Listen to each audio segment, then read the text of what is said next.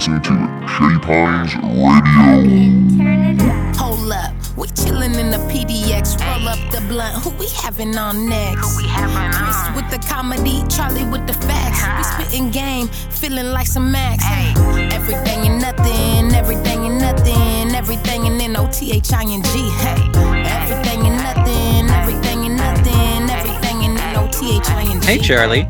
Hey, Chris. So this week we've got G. Wade. We do. He's a Portland comedian. He's also the co-founder and one of the hosts for the Four Black Dads podcast, which will be airing on Dirty Angel Entertainment here soon. With our good friend and friend of the show, Hijinks. Yeah. We in fact found out today that Jinx and G. Wade go way back. That's right. And it's sort of interesting to see how Jinx played a part in getting G. Wade into comedy in the first place.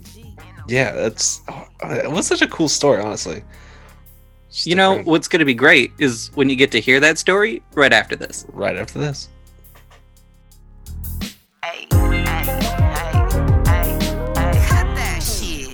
Hey, Shady Pines Radio listener, thanks for listening. We've got a lot of great shows, but I know you're thinking, hey, there's no way I could listen to previous shows whenever I want to, right? No, you can't. Don't even try. Well, hold on, Riker, because a lot of DJs got archiving now through Mixcloud and various sites. Click on your favorite shows through the Shady Pines Radio schedule found both on the website and the app to find links to previous shows and information about the...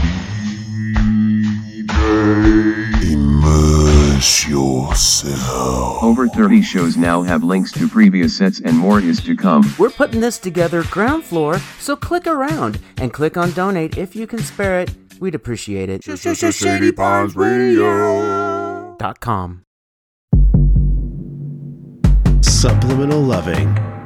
For the love of everything and the space in between. Thursdays, 10 to 11. Here on Shady Pines Radio.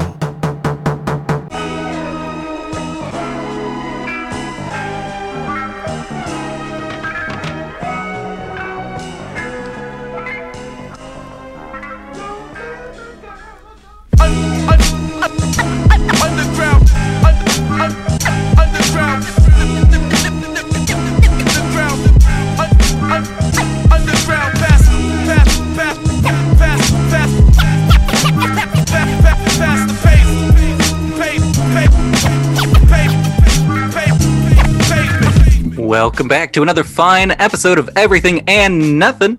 I'm your host, Chris, and this is my co-host, Charlie. I'm Charlie. And on today's show, we've got G. Wade in the house. Yeah. How y'all doing? He's got a new podcast coming out that we're going to be talking about. He's a Portland comic. So we're going to definitely get to hear about all the fun shit that happens on and off stage in that scene, as we always do. G, how are you doing, buddy? I'm doing all right. I got to say, man, it is what it is, but it's not what it's not. I'm trying to figure it out. You got to be able to figure out which one's which. Yeah. Try to figure it out. What is and what isn't. It's working so far, though. This pandemic has been, I think, interesting for everybody, to say the least. Yeah. I bet. Like, did you have, like, a job before? Do you not now? Like, what's the pandemic done to you? What is your soft apocalypse looking like? I have a job. I'm an organizer with SEIU Local 49. So I organize healthcare workers right now.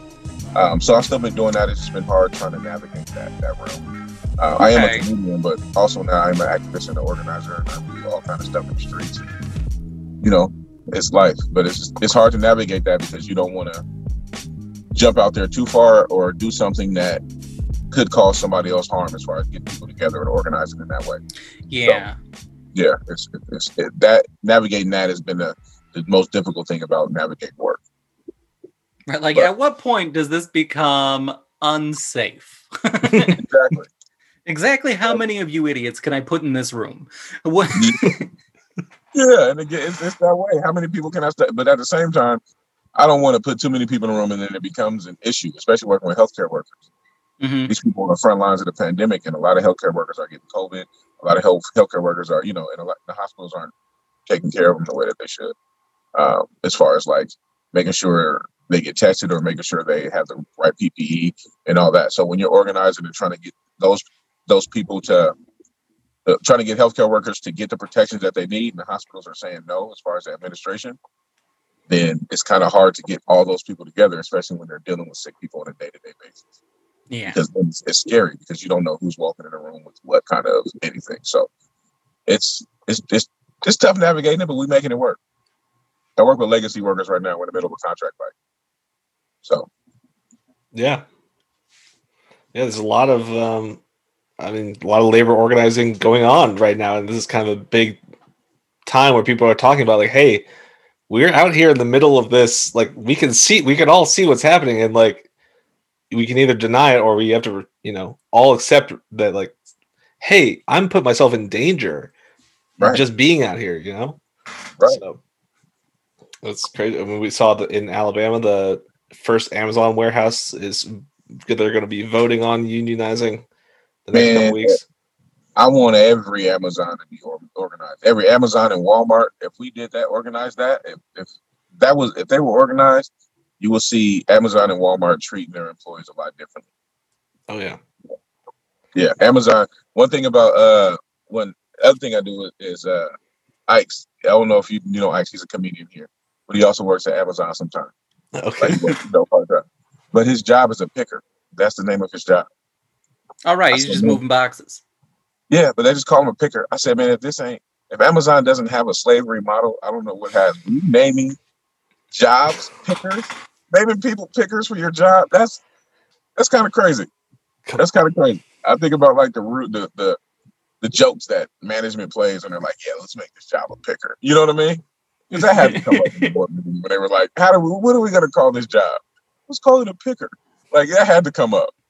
Yeah, somebody needs to be there to tell them that ain't cool. You can't call them. No. Right, somebody in that meeting should have got. We can just call him like a box dude. That's a thing. Like that'd work. I don't know. That work. But yeah, it's been good though. It's been, not good, but it's been interesting navigating this the pandemic and doing and working how it works. Yeah. How about you guys though? Well, yeah, I work at McMenamins, and we're still we're open to outdoor seating. We have a covered back patio. So obviously, like, when our 6 tables on the patio are full, people are still waiting in the restaurant. Just normally they'll sit at tables. They're just not allowed to eat or drink inside. But they'll still like sit down and feeds the purpose. Yeah, they'll still be able to like sit down, take off their masks, and like hang out while they're waiting for a table outside where they can eat. And then we'll have people like come in from the patio because we have codes on our bathroom doors. Yeah. And so they'll come up with no mask, like they left their mask at the table, like, hey, what's the code for the bathroom? And I'm like, you have to have a mask on. They're just like, oh yeah, no big deal. I'm like, thanks. The code is get the fuck away. Besides that, we're taking it pretty seriously. We have like all these new sanitizer solutions, and we're trying to sanitize everything every hour, kind of thing. Which is hard with a full service restaurant. You have all these little ramekins and stuff that have to be sanitized after every use, and it's like, but like in addition to normal dishwashing stuff.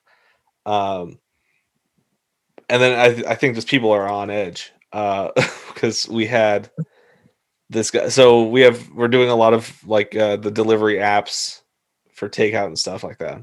Yeah. And DoorDash allows alcohol sales. And so we're doing like like cocktails to go. Just like a small, it's kind of lame, but it's just a way to drive more takeouts. And obviously beer and wine to go as well. But the thing is, normal alcohol guidelines, the person who is transporting the booze also has to be over 21 and has to show us their ID before we can give it to them. Right. Like, and then a lot of people are like, give us flack. Like, well, I'm not drinking. It's like, that's not the problem. The problem is you could give it to someone underage or whatever, I'm not allowed to give it to you because you're underage. Get the fuck out of here. Yeah, like we are assuming the risk if we don't. Anyway, so one of the drivers just like threatened to fight one of my cooks. Like, he's just like, "Hey, can I check your ID before I give you this beer?" He's like, "What? You want to fight?" He's like, "No, I want to check your ID, dude." He's like, "I don't have my ID." It's like, you drove here. Like, okay, first off, though, please, just for anybody who's listening, please don't ever try to fight a cook. They are waiting. They are full of so much goddamn rage. And if you're going to give them the excuse, you are going to leave in a body bag. Here's what I'm going to say, Chris. Like, when I was young and 25 and like I was just angry at every server who existed because they were all dumb because they sometimes wanted dressing on the side or you know, put in a stupid order because they don't know what's on the menu because they're dumb. Like, yeah, I've been mad at servers. I've been mad at managers. I think I've mellowed with age because now we're just so defeated. Like, I work 3 hours a day, 5 days a week, you know, and I was like, I don't have any fight anymore. I don't care. Like, you want some ranch? 5 days a week? What was that? You only work 3 hours a day? 3 hours a day, 5 days a week. Yeah. Okay. So now, would you rather work more than 3 hours a day? I mean, I would normally be working more than 3 hours a day. We just haven't needed that. We've kind of set up the schedule. We only have 4 cooks working in the kitchen right now, including my chef. And so we have the schedule kind of set up, and I've just kind of have this princess shift where I'm like, I'm not opening, I'm not closing, I'm just there 5 to 8. I cook dinner and I go home, kind of thing. Okay. But I think what she asked though was, would you like to be working more than 3 hours? Oh, would I like to be? Yeah, I would like to be. I mean, here's the thing: it gives me plenty of time to do this and to work on generating online content, which is fun, and that's kind of where I want to direction my life to go. I've gotten back into practicing drums lately. I know we're kind of doing an early mental health check and nobody said it, but here it is. It's all right. Here's the thing. We didn't do an episode last week, so I've got a lot to get out because Chris has been neglecting me. Get it off your chest, man. This is my weekly rant session. I haven't had it. Anyway, so no, I've been playing drums more and so I'm starting to feel better, like personally, but yeah, I would like to be doing something more fulfilling, or like either working more hours or working solely on, you know, internet content. And if this started making money somehow magically, that'd be so. It's kind of nice. I get to run this, but I am like claiming unemployment because I have reduced hours every week. So right, at least underemployment, and then there. Yeah. So the more I work, I can kind of then like stretch my unemployment longer. And I'm still getting, like, we have the added on $300 from the CARES Act or whatever it was. Yeah. In December. So I'm doing okay, but I know it can't last forever, and I'd like to not be doing that. Has anybody checked the statistics on unemployment? Like right now, like I'm pretty sure this has to be in the last, I don't know, a lot of years, the highest unemployment rate in the world. In the country. Yeah. Oh yeah. See, you can see Charlie's already working his magic. He's looking up numbers right now. Yeah. I do also want to point out, though, Charlie, how you went from, no, Chris, I'm so defeated, I can't be full of rage, to 30 seconds later, I'm so goddamn mad, I need to rant once a week, otherwise I'm double pissed off. Well, okay. They're unrelated. I mean, in my cook life, I don't have any more fight left. I don't have no battles left to fight in that. Like, yelling at servers because they don't know the menu. They're never going to learn the menu. It's over. Like, just give it up. Yelling at servers because they're running something in wrong because they're dumb. It's like, they're always going to be dumb. It's just their job to just talk to people. And I can't do that. So I have respect for them because I would lose my shit as a server, like, instantaneously. But here's what I'm saying is that the other part of not working that many hours is I get 3 hours of human contact a day, which is better than some people. I don't know what you're talking about, Charlie. lately, but I still don't, like, I had all these thoughts and stuff that usually I tell Chris on the podcast, and when we don't do one for a week, then I can't tell him these things. I hate having to like type it in a text, and that's just like the dumbest text in the world. Anyway. Okay, we've gone way off the rails here. Yeah, that's all good. Okay. So Charlie needs a mental health check-in, even on weeks we don't have a podcast. We know this now. So I'm looking now at the relationship. Can I do this? Yeah. Do the thing. I mean, not to stop you. I'm going to share this screen. Yeah. So you're seeing. So this is unemployment. This is from the Bureau of Labor Statistics. So you can see, look, like this is Obama right here, 2008 to 2016. You can see how much it went down, and then it could actually continue to go down in the Trump presidency. But here's the thing: you have to remember that the Pentagon and the Defense Department is the biggest employer in the world, and number 2 is Walmart. So Trump expanding the military means there are more jobs.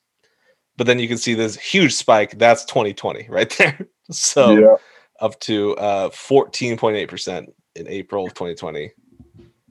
And then, it's back down to 6.7, but it's, But it was at the very least. I mean, the highest it's been in 20 fucking years. Seriously. Yeah, that is crazy. I'm happy to see those statistics. I always thought about it, but I didn't look it up. You know what I mean? I'm just like, I know unemployment has to be nuts, right? I just didn't it has to be. This is what we have Charlie for. He's great. I'm the context. Charlie doing Charlie things. Yeah. Yeah. Well, and of course, so if we keep in mind that the military is the biggest jobs creator in the world, then Trump repealed the ban on transgender people in the military. So now he's giving jobs to people, transgender people, putting them back in the military. So unemployment will continue to fall, hopefully. Yeah. So, that's a little side fact I got for you. All right.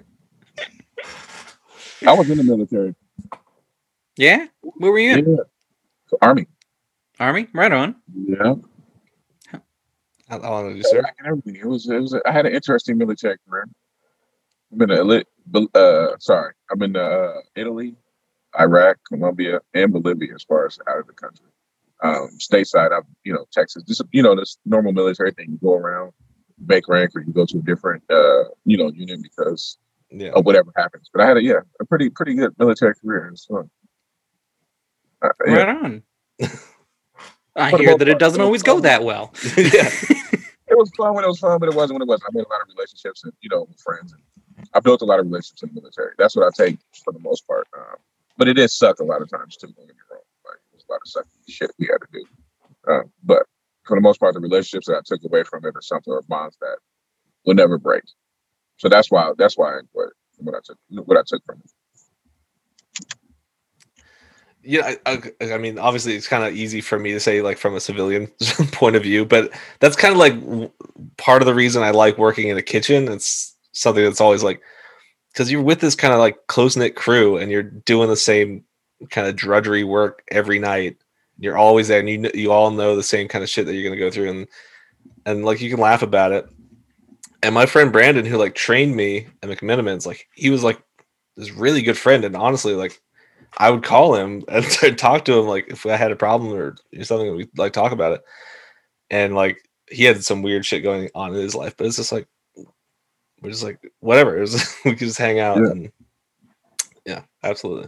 It's the saying in the military. It's 90% suck, 10% I wouldn't want to do anything else in the world.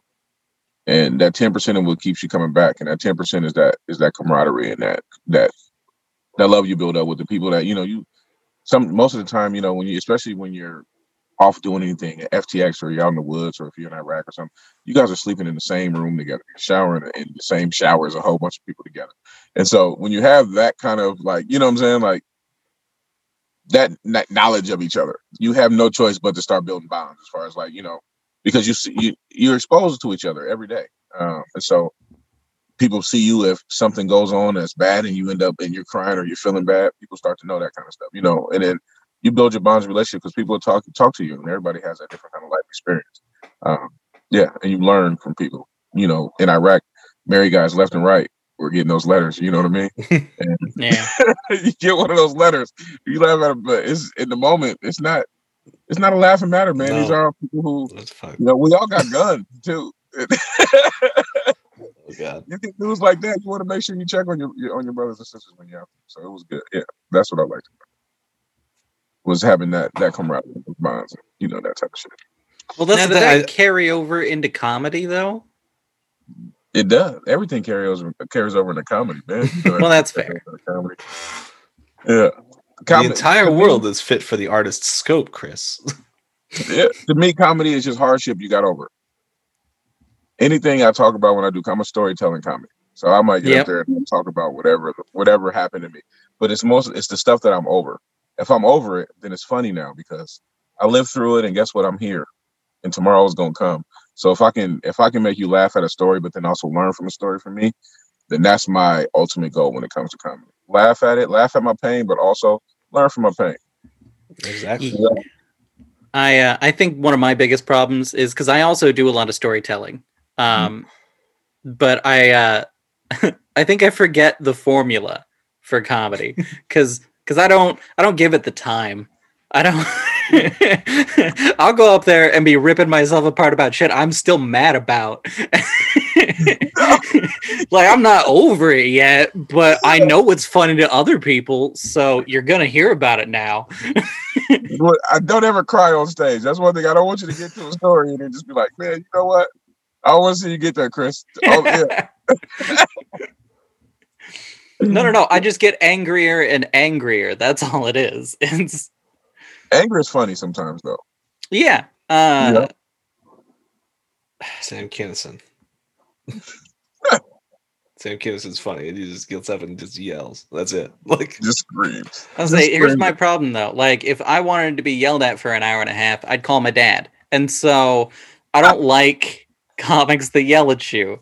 Like, it's my main problem with Will Ferrell. There's shit he's done that I know nobody else could ever do. Mm-hmm. Half of it is really fucking stupid. 40% of it is really loud. And then that 10% is that one serious movie he did. What was it called? He did 3 serious movies, Chris. He did a serious movie? He did 3 serious movies. Okay, what are the other 2? I would say Everything Must Go, where his wife kicks him out of the house, so he just like has a garage sale and lives on the lawn until everything is sold. You sure that's a serious movie? It is. I mean, it's a dark comedy, but Stranger Than Fiction is also a dark comedy, or it's a comedy. Ultimately, Stranger Than Fiction is the one where like Emma Thompson is an author and is inadvertently like writing Will Ferrell's life. That's not a serious movie either. Yeah, I would say. I mean, there's a romantic element, and he's kind of like facing his own mortality. But it's. I think it's funny. I enjoy that movie a lot. I think it's really funny. Okay, I don't think I've ever seen that one. The other one was it was something I can't even remember. Something of the fall. I don't know. Must have been a real good movie. Charlie doesn't even remember what it was. I didn't see it. I just know he did it, and people were like, "Oh, Will Ferrell's doing a serious movie." And it's like, so I will come back to you with the answer. Okay. He does. Will Ferrell has one of my favorite movies of all time, Step Brothers. I love that movie. Mm-hmm. I've been told that much as I hate a lot of the movies that are in that vein, that it is one that I should watch. Because that's the one with Mark Wahlberg, right? Step Brothers? Yeah. No, that's the one with John C. Reilly. Oh, that's another one of those. Why do people want me to watch that one then? Because it's a good one. It's a good one, man. It is. Did you like Talladega Nights? No, not that much. Okay. Then maybe there is something I don't understand. Then maybe I just won't until I watch it, and that's fine. Talladega Nights has some quotables, but it wasn't one I watched again. Thank you. Step Brothers I watched 3 times. Okay. Maybe that's, I don't know. I'm such a fan of Talladega Nights. You are not. I like it a lot because there's I mean, obviously it's all very like in your face and there's a lot of just like yelling and quoting, but I think there's a really kind of fun, like farcical look at that kind of culture. And my dad lived in Georgia. His wife is from Georgia for a while. So I went there, and the scene where they're like having the Domino's feast and like they're saying the prayer, and it just reminded me so much of Georgia. It was so crazy. It was just, oh man. Is that the one where one of the kids told us that he threw all grandpa's war medals in the river? Yeah. Yeah. Yeah. Oh god. Which is a horrible thing to do. Okay, so I got this list, the top 5 serious Will Ferrell moments in movies. 5 of these? I don't believe this article already. So we've got this movie's called Winter Passing. It's about a young woman that's seeking to connect with her father, who is very withdrawn from the world, played by Ed Harris. He's a writer. Will Ferrell plays a man that helps take care of the writer, and in doing so is kind of awkward. It might seem a bit funny in stretches, but overall, it's a dramatic movie. Okay. Everything Must Go is the one I was telling you about. Kicking and Screaming. No, that was a comedy, but this is saying like this is a serious moment in the comedy, I guess. Okay. Oh, that's how they got to 5, though. Yeah. They had to fill out a whole list. That's what's happening here. I was right not to trust them. The lengths to which they go to assert dominance make it a lot more apparent as a serious movie than any comedy I can remember watching. Yeah, but that movie was like ill thought out. They were trying to like do their own like satire of like Mighty Ducks movies, and he's like, anyway. Speaking of which, the Mighty Ducks series on Disney Plus coming up in March. Disney Plus, please sponsor us. Give me that Disney Ducks is having a series. Yeah. Oh yeah, they're getting a series, a show, just like fucking Cobra Kai did. So it's called Game Changers, and Emilio Estevez is back. So I don't know. Emilio Estevez, I like him. My favorite movie was wasn't he in like Blood In, Blood Out? You ever seen that? Yeah, I think that's my favorite. Yeah. I really liked him in Young Guns, but I was gonna say, is he in Young Guns? Because I feel like that's Billy the Kid, man. Yeah. Mm-hmm. You're right. So good. That's a good one too. And with his brother, Charlie Sheen's in it. Now that's an actor. Okay. Who? Charlie Sheen or Emilio Estevez? Emilio Estevez, and I think you know that. No, I enjoy all the Sheens in their own way. I think Charlie went off the rails, and that's understandable. Charlie can only ever play Charlie now, though. Like he's no longer an actor; he's a character. Yeah. It's different. Yeah. Yeah, but if he veers into that kind of like Joaquin Phoenix, like, is he real? Is this a documentary? I don't know. Like, he's got tiger blood, man. He's got tiger blood. He's got tiger blood. And Adonis. We all forgot about how much he had tiger blood. I'm so mad that we forgot about it. No, I have a pin for that. You got a pin for tiger blood? Yeah, you remember how I used to wear the fedoras with all the pins on them and everything? Oh yeah. Uh-huh. One of them says Tiger's blood and Adonis DNA because that was in his rant. Yeah. Yeah. I got Tiger's blood and Adonis DNA. I have a pin for that. That is dope. Do you still rock the fedoras, man? Are you fedoring it up still, or what's up? No, because here's what happened. Okay, last year I got real mad about everybody making fun of the hat. And so I started wearing progressively weirder hats to every open mic. Like at one point, I walked in there with a hat that was this big, with just like a strap on, just to keep it on. It was a little like shimmery top hat. I did a whole nights of open mics with that. I walked in with a huge ass green leprechaun hat. And then halfway through my set, I got mad at somebody and whipped it off, and the little hat was underneath it, and it killed for a second. I was real proud of that one. That's a good bit. I like that. And then I finally stopped being as angry about it and was like, you know what? Fuck it. Fine. I'll just prove them wrong. That's what I'll do. I'll just prove that the hats aren't the thing that's stopping me from getting booked. So I stopped wearing any hats to any open mics, and then I got booked for 8 shows that month. And I was like, well, fuck all of you. That is nuts. That's nuts. So no more hats ever. I guess the fuck not. I don't know. I miss them, honestly. I think there are hats out there for you, and I think your time will come. The hats will come back. You have a good hat head. Anybody with a rounder head, those are good hat heads. You know what I mean? Like a beanie. I think you should beanie it up for a little bit. I hate the way beanies feel, though. I think it's because my hair grows in like swirls, and so a beanie just pulls on all of it in weird ways. You know what I saw? This guy I watch on Twitch has this. It's kind of like a beanie, but it's got the snapback. And like the strap in the back, so you can like tighten it and loosen it to your pleasure. And it's not made of just like the knit thing. It's like soft, like a velvety texture on the outside. It looks really cozy, actually. Okay. I'll do some digging. We'll find you. I'm a beanie person in the winter, but I don't have one on right now. But yeah, I like beanies. Those are the most comfortable because you can pull them all the way down over your ears. You can get the back of the neck. Like there's the warmest hats ever. They're functional hats. Yeah. Anything else not a functional hat. The warmest hat ever is my glorious panda hat. It is. I am 80% sure real panda fur at this point. Because here's what happened. A friend of mine went to Transylvania because he's super into vampires. Right. And as he was on his way up the road to Dracula's castle, there was this old lady just selling items out of a cart on the side of the road. And one of those items that she had hanging up there was my panda hat. And he bought that there and sent it to me in Alaska. And I wore that at 40 below. And it kept me perfectly warm. And I've tried to find the company that makes this hat online for 5 years. And they are nowhere. They don't exist.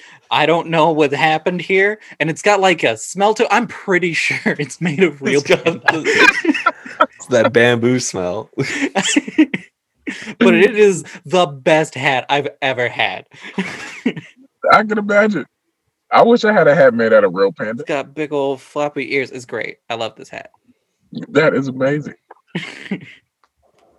That is amazing. See, why the fuck would I wear beanies? So basic. If you got a panda hat, then definitely don't wear no beanie. If you got a hat made out of real panda, a beanie is definitely not your you're above beanies at that point. It's just a step down to me. I don't know what to tell you. I can't find a panda hat, but I'm gonna be looking now. It has to be a real panda fur though. I'm not gonna wear panda hat. One of these days we're gonna, like, when touching things that other people have touched is acceptable again, I'm gonna make you pet this hat. I won't be wearing it. I'll be nice to you, but you get your hands in it and you'll feel why I don't feel like it's faux fur. I mean, pandas do live in the cold and they don't get cold. Yeah. Bears are pretty good at that. Bears live in the cold, I guess you would say. Not pandas. Pandas also bears. Specifically though, because pandas are up in the mountains there in China. So they do get to like actual winter. Okay. Oh, that's nuts. I love it. I'm not really a hat guy. People have bought me hats, and I've attempted to transition to hats, but it's never really worked out. I just because I like to just touch my hair too much. I can't have something in the way. Oh yeah, I'm sure you. I know it's do. So, it's my hair privilege. I know it's showing. Chris, when did you give up? When did you give up on hair? 3 or 4 years ago now. Okay. No doubt. I don't know. I think I'm gonna get there eventually. I still got some right now. Yeah, I was gonna say your hair looks fine. I don't know what I wish I had hair like that still. Mine comes all Vegeta-like. It's not good. See, yeah. Mine back here, I'm starting to see it going a little bit, like, you know what I mean? And I'm one of those ones like I'm cutting bait immediately. I'm not gonna hold on as much as possible. As soon as it gets to the point where I'm like, yep, that's definitely a spot, I'm just bald. I'm going bald. Yeah, I think I feel the same way. Which I know is like I have no thinning that I have seen, but like I'm just ready for it. I think because like I'm so like insecure about my hair because I'm just like if this is all I got. Like if it goes, but I don't want to just be like I see some people like okay, I watch a lot of British TV and I feel like old British guys are the worst at this, where they're just like the last 3 hairs that are somehow maintaining their hairstyle so it still looks like they have a hairstyle and they're holding on to it, or they immediately go to ridiculous wig that does not make any sense. Like okay, but no, I get that move. That weird white wig. Like, is that why you think that was invented? That they wore like presidents wore? Oh that yeah, weird wig that George Washington wore. Shit. Like, yeah, why did they do that? 18th century. I think it kind of became the style because of Louis the 14th, because he started to like I think he was going bald and he was insecure about it, so he had a bunch of like really crazy wigs, and he just set the fashion for like all of Europe for a while, and then that was pretty much all of the 18th century, and then they moved it forward to England or to America. They transported it over. It's the same shit as the MAGA hats. In England, they still wear them. They still wear those in like if you're a lawyer or a judge, they still wear that dumbass little white like. And not just England, also Australia, because it's based off the same legal system, and I think Canada as well. You have to wear the robes and the wig.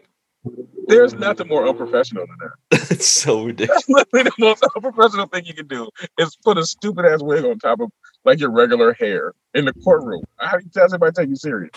Okay. But then you're not wearing clothes to like that could like influence the jury. You know, you're it's like the same thing as like a school uniform. Like everybody has to wear the same thing, so nobody is above anybody else except for the judge, who wears in England, he wears like the red robes and the big thing and the sash and the huge wig, you know. Yeah. I'm sorry, judges have a pope? Is that what I just heard? I mean, so in the courtroom, you know, the attorneys, the barristers, they'll wear robes and a wig, and then the judge wears the red robe of like I'm the right honorable Judge Lord, you know, whatever. Okay. So I just learned 2 things. Okay. 1, the rest of the English-speaking world gets to do Louis XIV cosplay all day, every day, but America does not. And not only that, America got downgraded so hard that our judge wears only half the cosplay outfit for their lawyers. And then our lawyers had to make some shit up. Is that am I following this right, or am I high? Is that a little bit of both? All right. It's always a little bit of both. That checks out. No, yeah, I mean, like our judge, we kept the judge's robes, and that's like literally it. And of course, I mean, the legal system is a little different there as well, because whereas America, you're innocent until proven guilty in the eyes of the law. I believe in the British court system, you're guilty until proven innocent. They start with a different supposition, which is kind of weird. Yeah, they start already like, you're going to jail unless you talk about it. So the burden of proof is on the defendant, I think. And also, like, similarly, like, cars have the right of way, not pedestrians. Okay, but that makes sense to me. Yeah, I think we can use that here in America a little bit. So like when my mom lived there, she was like trying to cross the street, and she was like running in front of a car and thought he would slow down, and she made it, but the guy like flipped her off and honked and stuff. Well, it takes longer to stop the vehicle that weighs thousands of pounds than it is to stop your body from walking across the street. So I think, you know, naturally we should give the cars the right of way. I want you to understand, I say this as a person who got run the fuck over. Like, it shattered my leg. Okay? Yeah. It makes sense that the car has the right of way. Promise. Well, and especially with, like, icy road situations where a car definitely can't stop. Right. And I think, we were always talking about, like, would your driverless car run somebody over or like crash to save you or like to kill kill you to save the pedestrian or whatever. So there's so many like weird ethical complications with pedestrians having the right of way. If the cars have the right of way, they just like stay away from cars. They just go, you know. Yeah. Like an easier thing to teach. It's like crosswalks only, and we wouldn't have jaywalkers. They'd be literally gone. Yeah, you would not have jaywalkers. And I mean, the same theory I think about when it comes to guns. If everybody has guns, then people tend to be a little more polite in the neighborhoods and how you conduct yourself. You know what I mean? Those barriers start to drop when it comes to like, if you think everybody has a gun. That's why I just imagine everybody around me has a gun. It just makes me polite to people. Yeah, don't shoot me. How you doing today? Open the door. You do all that kind of stuff. Yeah. But then it's also scary because a lot of people shouldn't have guns. Yeah. Like that DoorDash driver definitely done him. Especially the one that wants to fight somebody because you ask for ID. That is a total opposite response. That's not the same energy. If I say, "Can I see your ID?" and your response is, "What?" and you want to fight me and you say, "Let's fight," I'm gonna think you're a little off. I'm gonna respect you and walk away. I have a follow-up question here on that whole story, Charlie. Did you guys contact DoorDash and be like, "Hey, your driver's fucking insane. Can you fire this guy?" Here's what I'm going to say. No, because DoorDash, I swear to God, is run by one woman in Colorado. Like, so if you DoorDash also gets like, or is it DoorDash? I think it's DoorDash. They'll actually call in orders sometimes. And so they'll come on the phone and like, "Hello." It's like, "Hi, I'd like to place an order for my friend." And you know, whatever name. It's like, "I'll have one like you can tell they're reading directly from the menu. One all natural country beef 6-ounce burger patty, please, with cheese and bacon." And it's like, "Okay, so can I put this down for DoorDash instead of this random guy's name?" And they're like, "Yeah, this is DoorDash." But it's always the same woman. So I recognize her voice. I'm like, "DoorDash?" She's like, "Yes, it's DoorDash." I'm like, "So stop telling me it's not DoorDash." Like, it just. Why don't you lead with that? And yeah, so she must do it for like the whole Portland area, maybe. I don't know if she's just like the operator, but I'm always talking to the same woman. The caller ID comes up Colorado, so. You should have her on speed dial. Then you can just call her right back up and be like, "Hey." He's like, "Hey, you got these drivers coming in trying to fight our cooks. Can you not?" Who was the last person that you sent to me? Because they tried to fight me. And kind of got a bone to pick with that person. Oh, that is nuts. Actually, we started the 4Dash podcast, and one of the first things that we talked about, Jinx had an issue with a DoorDash person. It was, I forgot, I don't know if it was DoorDash. I don't want to say DoorDash, but it was one of the food delivery services. Okay. Yeah, he almost got into a fight with one of them. He has a weird. Sorry, did I cut off for a minute? No, you're good. No. Okay. He had like to go into his house is kind of weird, and you got to actually know where you're going in order to find it. Otherwise, you'll pass it. And so he said he got mad because the guy passed it like 3 times. And so he went out to the street to find him. And the guy went to give him his food, like, "Oh, well, here you go." And Jinx said no. He wanted him to bring it to the door. It was weird. You'll be able to see when the podcast comes out. That's one of our first episodes. Is we have a DoorDash situation when it comes to that. Yeah, I do kind of want to see how Jinx defends his stance on that because I love Jinx. We've had him on the podcast before. Like, we're good friends, but that is a weird stance to take. Yeah, he justified it. It makes sense in my brain when he told me. It made sense. I still disagree with him on it, but it's all right. Yeah, whatever. That's good. That's good. Speaking of focusing on the positives here in our soft apocalypse, how'd you guys wind up starting a podcast? Well, we thought it was something that's needed. You know, it's the pod is for Black Dads. It's a play on words because also it is for Black Dads that do it. Me, Hi Jinx, Eric Island, Ikes. We're all comedians, all based out in Portland from different places. But we thought the world needed to see just a point of view. And we talk about life. We talk about funny stuff. We talk about some stuff that's not so funny. But just life from Black Dad's point of view. And we're all in different stages and different places. when it comes to fatherhood, Jinx, all his kids are pretty much grown. You know, I have a few. Mine range from 18 all the way down to 6, and Ike's he has a 2-year-old. So it's you know what I mean. It's different when it comes to how we parent and also where we are in our parenting stages.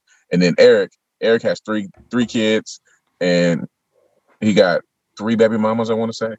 And so it's also, you have that aspect of it too, which is a different dude. But we're all just, you know what I'm saying? We're all just us. And we think, you know, it's good to let people see that, especially when it comes to Black men, because a lot of times the media portrays us certain ways. And so we can just, you know, give them to them raw. We're not saints, but at the same time, we're not all, you know what I mean, sinners or bad people or anything like that. We ain't all gangsters and all that kind of stuff. You know what I'm saying? We're comedians, but we're a bunch of everything, just like everybody else is. You know what I mean? Yeah. And just bringing that light in that way. Yeah, that's awesome. Yeah. It's great though. But and then also I've been knowing Hijinks since I was 14. Oh, yeah. I love Hijinks. Hijinks is one of the first people who I ever smoked weed with. You know what I mean? Like, you know how you have that adult who's cool. Like, he never gave me weed or offered it to me, but I came over his house with weed, and he was like, "Well, if you got it, like, I'll roll it and smoke with you, but I'm not going," you know. But he never gave me. He never like came over and was like, "Hey, you want to smoke?" He never did that. But if I came to his house and I had some, he was like, "Yeah, I'll hit it and talk to you. Let's," you know what I mean? And he was just one of those cool older dudes who gave me a lot of game in life. Growing up, he helped me, yeah. And then I went off and did other things, like going to the Army. We left and came back. I'm learning a couple things right now, G. What is the age difference between you and Jinx? The age difference between me and Jinx is 10 years. Oh, wow. I did not know that until this moment. Yep. He's 46. It's probably a little over 10 years, but yeah. And so, yeah. You just had a friend that was 10 years older than you? What? I've always had friends that were older than me. I was an old soul, man. When I was 14, I didn't want to hang around people 14. They were that I was just lonely, though. I never thought, I'll go bug this 30-year-old fucking... Yeah, kids and everything. You were just a dude. Yeah, we lived in the same... It was these 4plexes. And so it was two homes in the front and then 2 in the back. And then it was 3 of them side by side. And you can go through... Each of them had an alley to the back where you could park. Jinx stayed in the back where we parked. Where like in the parking lot, and then it was his home over there.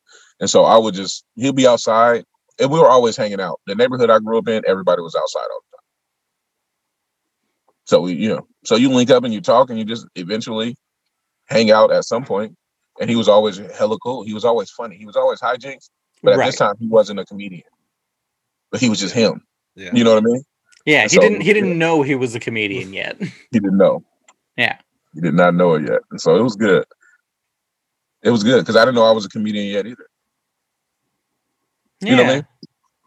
Yeah. So Kendrick Spirits. And then we just linked up, and he was like, "Yeah, I mean, you like 10 years younger than me, but at the same time, like, we just sitting on the porch smoking." He was a dope dude. He just gave me game. He gave me life. He was somebody, you know, he would tell me when I was doing stuff I shouldn't be doing, even though I shouldn't have been smoking weed at 14. But I was smoking weed at 14. He wasn't gonna stop me. So it was one of them. It was cool. But then he also tell me when I was doing something I shouldn't have been doing, like, "Hey man, slow down. Life is gonna be this way. Don't get in trouble. Don't go to jail. Don't do this kind of stuff."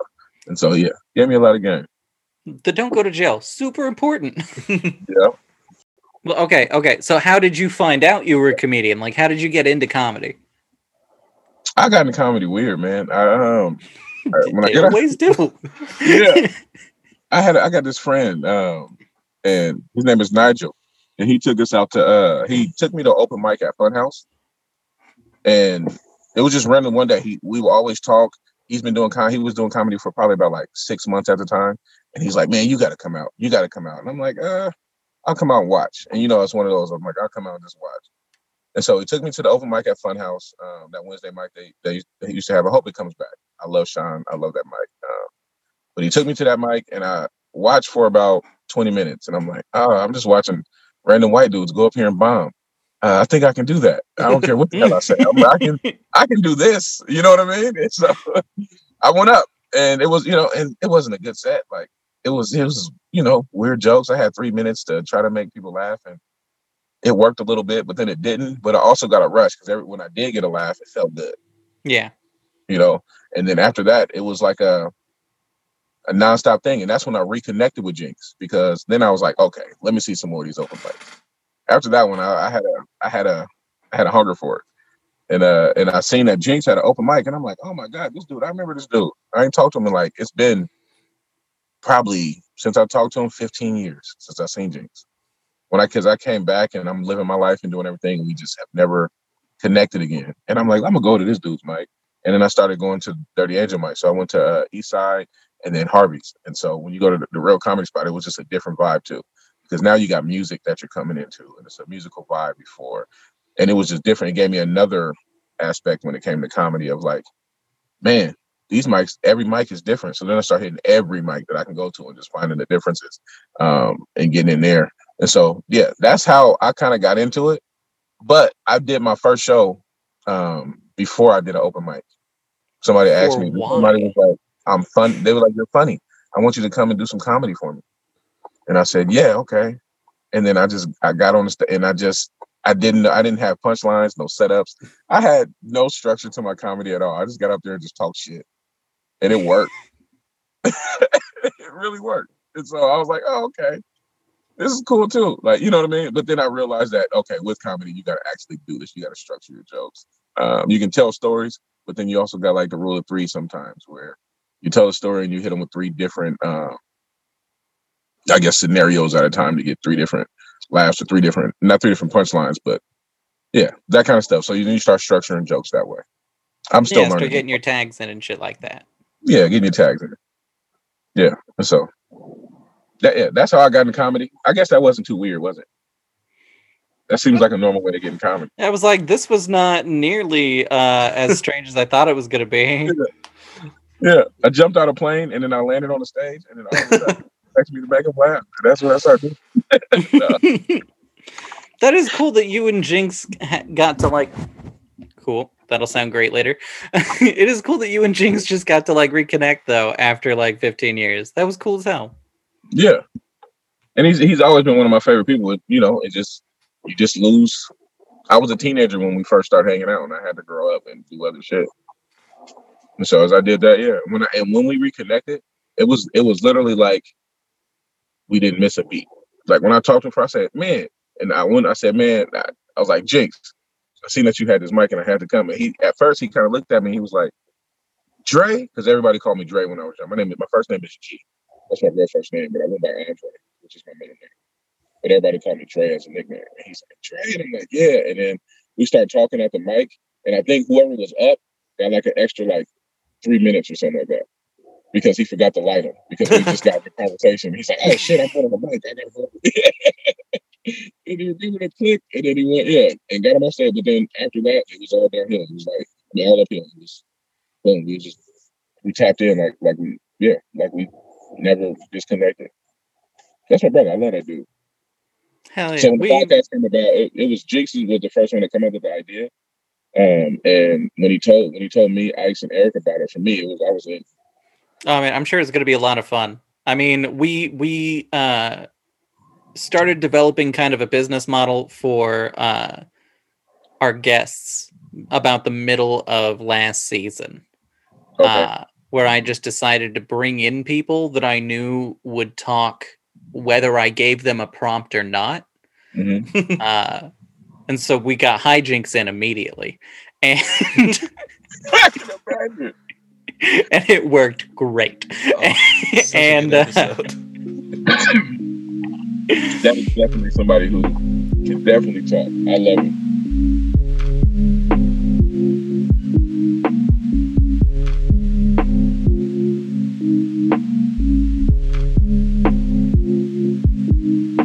Well, we've kind of gotten down to the end of our time here. Okay. I mean, I love Wild Child, and Hijinks is a pretty good message to end on. I feel like always. Shout out Dirty Angel. Shout out to Dirty Angel. Me too. But we also want to. I would for Black Dads. It's a good podcast. we're coming at it a little differently. Like Brent and Lucas are helping us on it as far as doing the production behind it, so the filming and then the mics and that kind of thing and matching it up. And so we just want to do it kind of a different way to reach people. So we're not coming out with just episodes after episodes. We're gonna kind of premiere it, and then it's gonna be in the Northwest Black Comedy Festival this year. Okay. So that's when we're gonna start dropping the episodes and stuff like that, just to try to give it some kind of give it a push. You know what I mean? Yeah, absolutely. And a different look, and we're it's gonna be fun. It's been fun so far. Recording, been fun getting it down. Where are you gonna be putting it out? And so it's gonna be clip by clip, and then I think I don't know. We're figuring it out if we want to just drop it as is, but then we kind of want the production behind it to look a certain way. You know what I mean? And reach people in that kind of way too. As far as I don't know how to make it. I don't know what that's with that. But we are getting together and doing it all together in the same room, whether it's like on the Zoom or something like that. Well, yes, but my question was, where is it going to be airing? Where can they find it? Everywhere. YouTube, it's Facebook, YouTube, Facebook, IG. There you go. And then all that stuff. So, awesome. Yeah. I smoked a little bit. Now I'm spacing out a little bit. That's all right. The whole show. That's the whole show. That's fine. The whole show. It's all right. But no, it's great. Yeah, but four Black Dads on Facebook. It's a Facebook page. Is it Black Dad Pod on Instagram? And then we're gonna have Dirty Angel, and I'll have it on my page. G Wade Comedy on YouTube. I'll have it on my page on Facebook, G A Wade, and all that stuff. G Wade 2 on Twitter and Instagram. I don't know. Is this the only way that we're going to be communicating in the future? Is on social media? What's up? I hope not. I'm hoping by April we're like close to normal. We'll see. Probably closer to June, but I know. But if we get a certain amount of vaccinations by April, my grandmother just got vaccinated. My grandparents just got vaccinated, first shot. So okay. That's something. Yeah, that's cool. They're in Washington where they don't have any issues yet. So all the healthcare workers I work with are getting it so far. I don't know. They've opened it up how they've opened it up. So I know a lot of people are able to get it that are getting it now. Yeah.